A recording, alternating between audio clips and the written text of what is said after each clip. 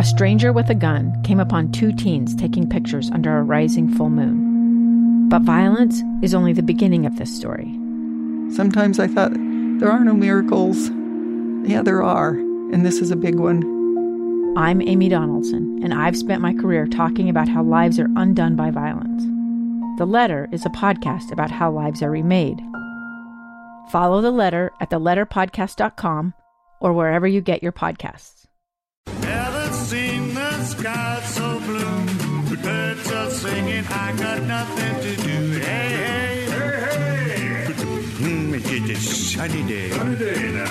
My pocket's empty, my cupboard's bare. But call me illogical, I just don't care. Hey, hey, hey, hey, hey.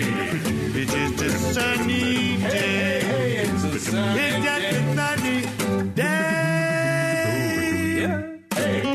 It's the KSL Greenhouse. Expert tips for flowers, trees, gardens, and soil. Our hosts are Maria Chaleos and Ton Bettis on KSL News Radio.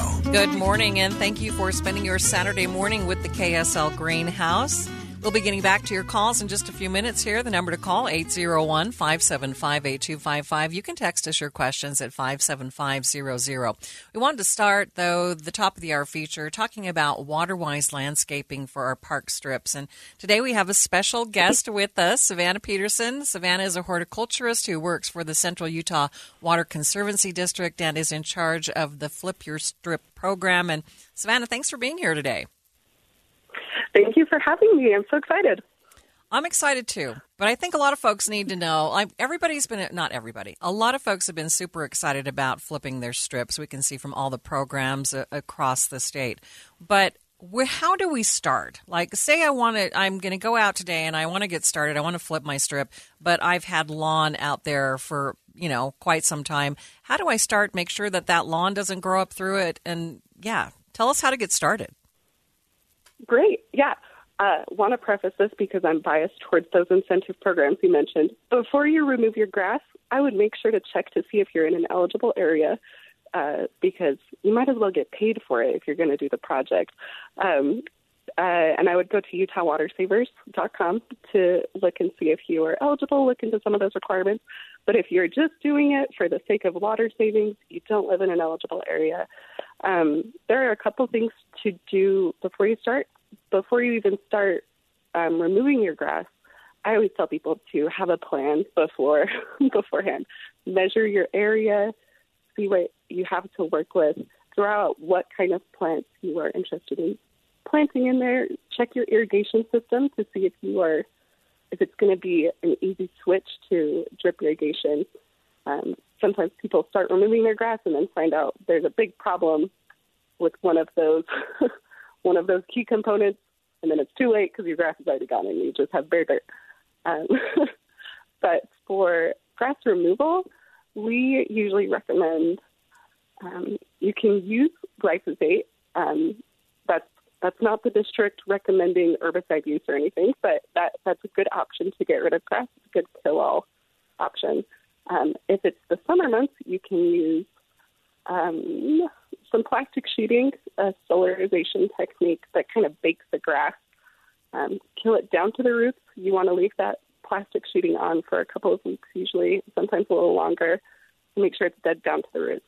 That's usually the key component to making sure your grass isn't going to come back later and cause problems in your new park strip. You got to kill it down to the roots first, because as soon as you don't want grass someplace, it's a weed, and it's really good at coming back. So once you have your grass dead, it's removed, you make sure and killed it to the roots. Are you to the point that you're planning what kind of plants are going in yet? Yeah, I usually tell people before you even start removing your grass, have a plan of at least some options of plants you want in. See if they're available, see when you can get them in stock, call around to local nurseries. But do that before you remove your grass, because the shorter amount of time your park strip is bare or under construction, the less likely you are to get a fine by your city, have neighbors complain. So know what you're going to do before you remove your grass. So then after we do all of that, Savannah, how do we prepare that area before we start planting anything? Yeah, so I usually You could get a soil test done. BYU Soil Testing Lab offers a soil testing service, as does Utah State University. You can mail those in.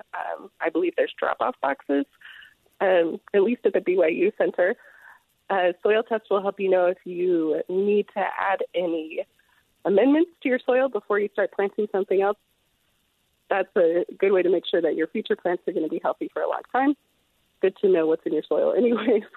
So get a soil test, make any necessary amendments, plan out your irrigation quickly. And folks can stop by at the sprinkler store.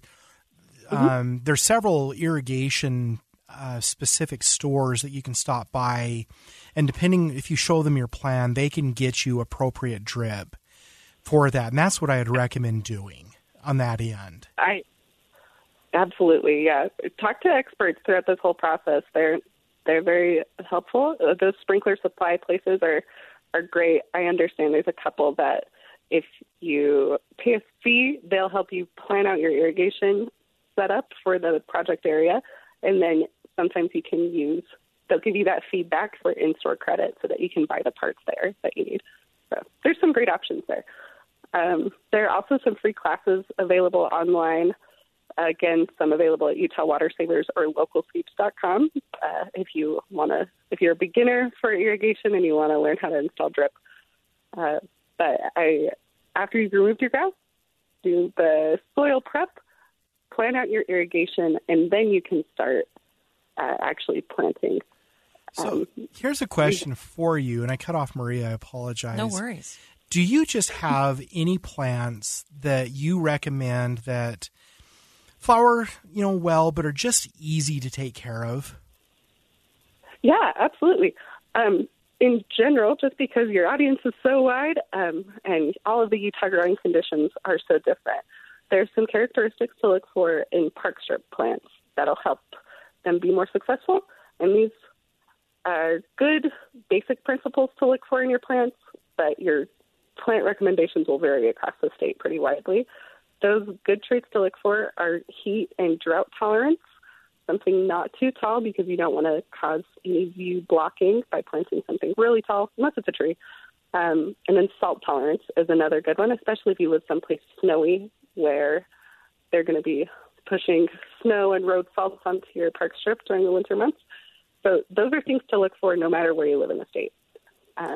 But some basic plants that I like, stone crops are a great option. There's which we discussed today. Stone crop's another name for sedum. Yes, stone crops, blanket flower. There's a lot of pixies, or coreopsis is the other name.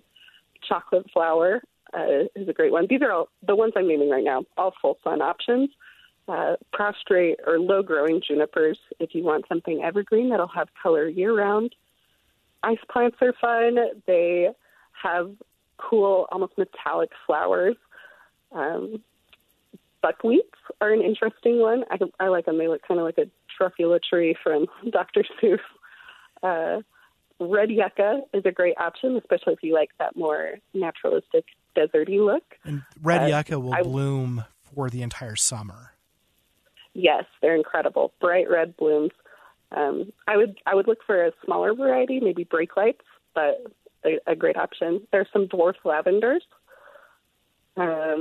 Trees. There's a lot of different trees that you could plant in a park strip. Often, cities will have a tree recommendation list for park strips. You could call your city or look at the municipal code, which is a very fun document to read. But they will often have trees that grow well. The tree plans are written by certified arborists that work for the city and know the environment really well. So I would look into those. But I like common hackberry, city sprite, zelkova. There's a few zelkovas that are good. Tree lilac, if you like something flowering. Fruitless flowering plums and crab apples can be a good option. I would make sure to get something fruitless so that you're not making a mess of your sidewalk.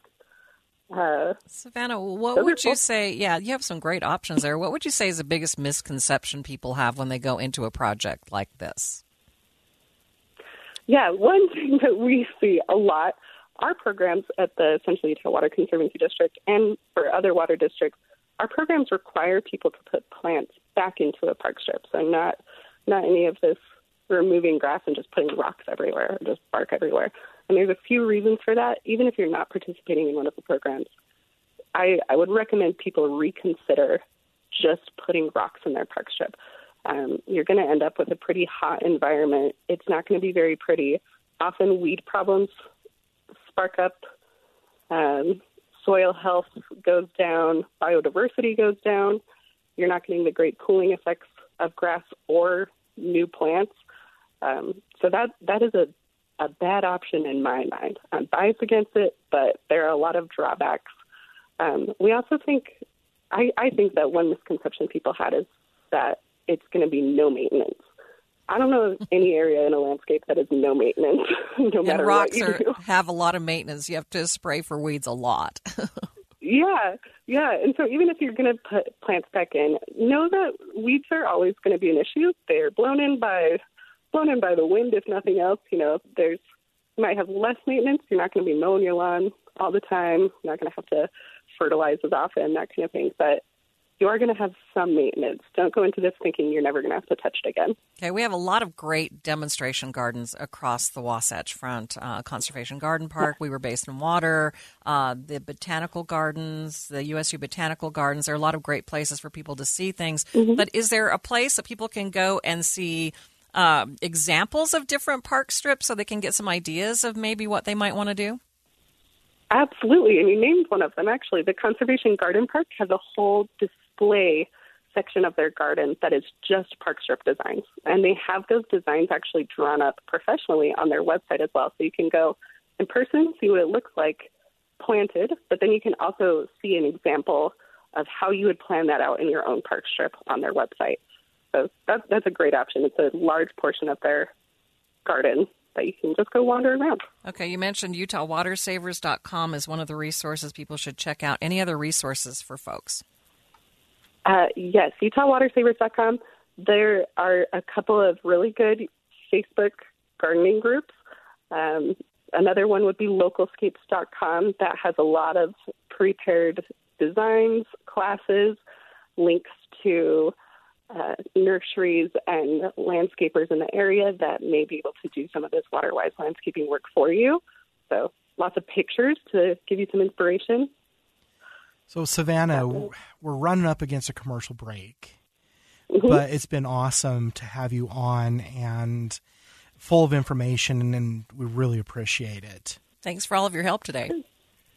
Thank you so much for having me. We'll have you on again. Thank you.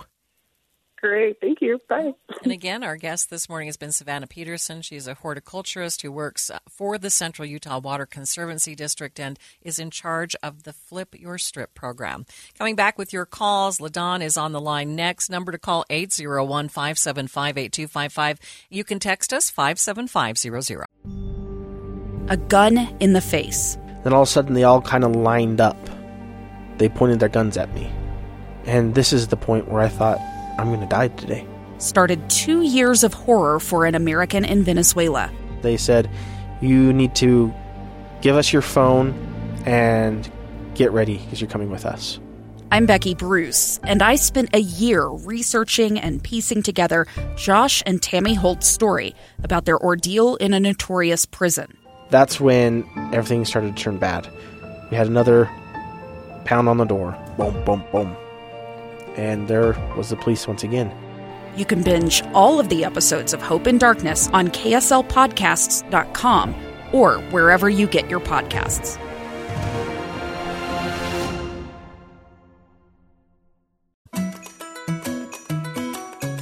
Good morning. Thanks for spending your Saturday morning with the KSL Greenhouse. Number to call with your questions, 801-575-8255. You can text us at 57500. Back to our phone lines this morning. LaDon is in Orem. Good morning, LaDon. What was your question? Hi, I have two questions. The first one is my peaches aren't quite ripe and they're getting little brown freckles on them. I was wondering if I should put some fertilizer on them or how I can get rid of the freckles. Don't fertilize them because nutrition has nothing to do with the spots on the peaches. And I'll have you look up two different things. One of them, well, are the speckles, are they red turning to like a brown or almost black? or No, kind of a they're purpley. brown. They're just brown. Mhm. So just brown. out of caution, look up a disease called shot hole fungus on peaches. Shot, SHOT? Yep, shot hole fungus. Okay. Make sure it's not that. And then the other one to look up is a disease called brown rot. And you don't want that getting started in your peaches. And it's common when we have late summer monsoonal moisture like we've been getting. Now, some other things that could be causing these are insects maybe feeding and causing the blemishes. It doesn't sound like it, but it's something to look at. Stink bugs are infamous for feeding on fruit like that. But the spots they cause are more dimpling to where you'll see a little brown spot and it's sunken into the peach itself. No, they're not sunken. And then one other thing is hail damage that could cause these, where the hail hit the fruit and then a few weeks later they kind of scar over. Okay. All right. So here's the next question. So in one place, I have tomato plants, and in one place, the leaves are getting brown on the edges, and in another place, they're planted in another place. And the branches and the leaves of part of the tomato plant is just turning yellow and dying. And then there's green parts that are living, and I'm still getting tomato plants, or tomatoes, but the leaves and some of the branches are dying on part of it. It sounds like you may have some diseases in there. What I would do is take some pictures and get some samples of leaves that are in the process of dying and take them over to the diagnostic clinic at the USU Botanical Center. Call them Monday morning and find out when their clinic is, and then bring those samples in and let them take a look. Okay. Because a visual diagnosis on those tomatoes is so much better than trying to do something over the air. I'm just going to try some fertilizer. That won't hurt them, really. Won't hurt them, but it won't. If it's disease, it won't help at all. Oh. So, and you don't want to be fertilizing now because it will cause green growth and at sacrificing the tomatoes. So I wouldn't, unless it's just Miracle-Gro, I would not do any fertilizer. It's special fertilizer for tomatoes. The tomatoes don't know that. I mean, it's just fertilizer, honestly, in a marketing gimmick. I apologize for being a little blunt. But there is no such thing as special fertilizer for tomatoes. It's just marketing. All right. Thanks, LaDawn, for your call this morning. Thank you. Have a good day. You too. Bye-bye. Next listener, stop being so blunt, Ton. Next listener is wondering how to get rid of mallow in their yard. Oh, common mallow. Good lawn weed killer, Trimec, Ortho Weed Be Gone Plus, Q4 Plus. There's a lot of different ones out there. But as long as it's not coming from the box store and it's the cheapest stuff on the shelf, it should do a decent job. But a lot of times our farm stores and garden centers have, not say stronger, but better quality things that you can spray on your lawn. And I would work with one of those, but if it's in the lawn, any good lawn weed killer. Next person would like to know, you're going to add something? No. Okay, you just took a breath. Next person would like to know if they should add iron, if they want to add iron to a maple tree this fall, as well as in the spring. When would they apply? I would apply sometime in mid to late October because the roots are still actively uptaking nutrients, and then again in mid-March. And in addition to the iron, I would see if you could find a micronutrient package and put that down at the same time, maybe with some liquid humate to help uptake, and see if that helps. We're finding that especially in autumn blaze maple that the deficiencies are not just iron. Oh. There could be some manganese, magnesium, boron, copper, some different things. And so when you put that down, I would water it all in with a liquid chelate to see if that helps with uptake, and do that in the spring and fall. Okay. Civil is on the line in West Point. Well, good morning. Hi, I've got a comment and a question. Okay. It's fun to talk to you. I lived in Georgia for 2 years where kudzu grows. kudzu can grow up to like 2 to 4 inches a day.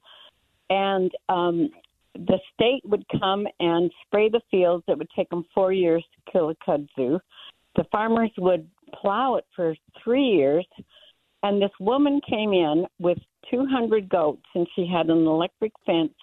And those goats ate that kudzu down and killed it in one summer. Would that work for these terrible deep-rooted weeds we have here in Utah? Not generally.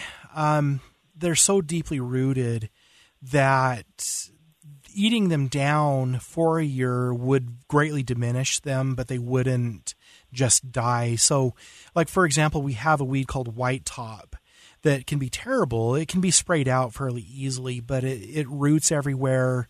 And it's not as aggressive as kudzu, but it's still very aggressive. But 70% of the biomass of white top is underground. And to deplete that energy with goats, if they would eat it, which they can, but it's also, you kind of let them eat it until the goats get a little bit woozy, and then you swap them out for fresh goats. And so it would take 2 or 3 years of this to kind of get rid of them. So in situations, it is very effective. I know that up in Cache County, there's been some success controlling Dyer's Woad in areas with goats and sheep, and I think that they've had some good success. And so I think it's going to be situational on the particular weeds. Okay, and then my other question, it was fun to watch the goats. They didn't get woozy on kudzu, though. Hydrangeas. How can I be successful with hydrangeas? Planting the proper species. So okay. I would stay completely away from big leaf hydrangea, which is what is usually grown in places like Georgia, and the great big 6-inch balls on them. Just stay away from it. The Latin name on it is Hydrangea macrophylla, and I would veer toward the Annabelle hydrangeas, and it has several relatives: oak leaf hydrangeas, panicled hydrangeas, and those 3 species do quite well here.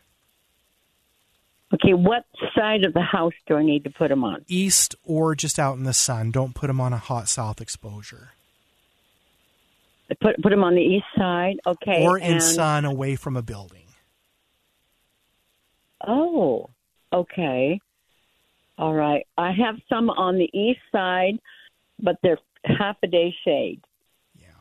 Yeah, so that would be just fine. Yep. We're out of time. We've got news coming up, so we really appreciate your call. Thank you so much for your call this morning. And we do need to take a break. Number to call with your questions, 801-575-8255. Text us, 57500.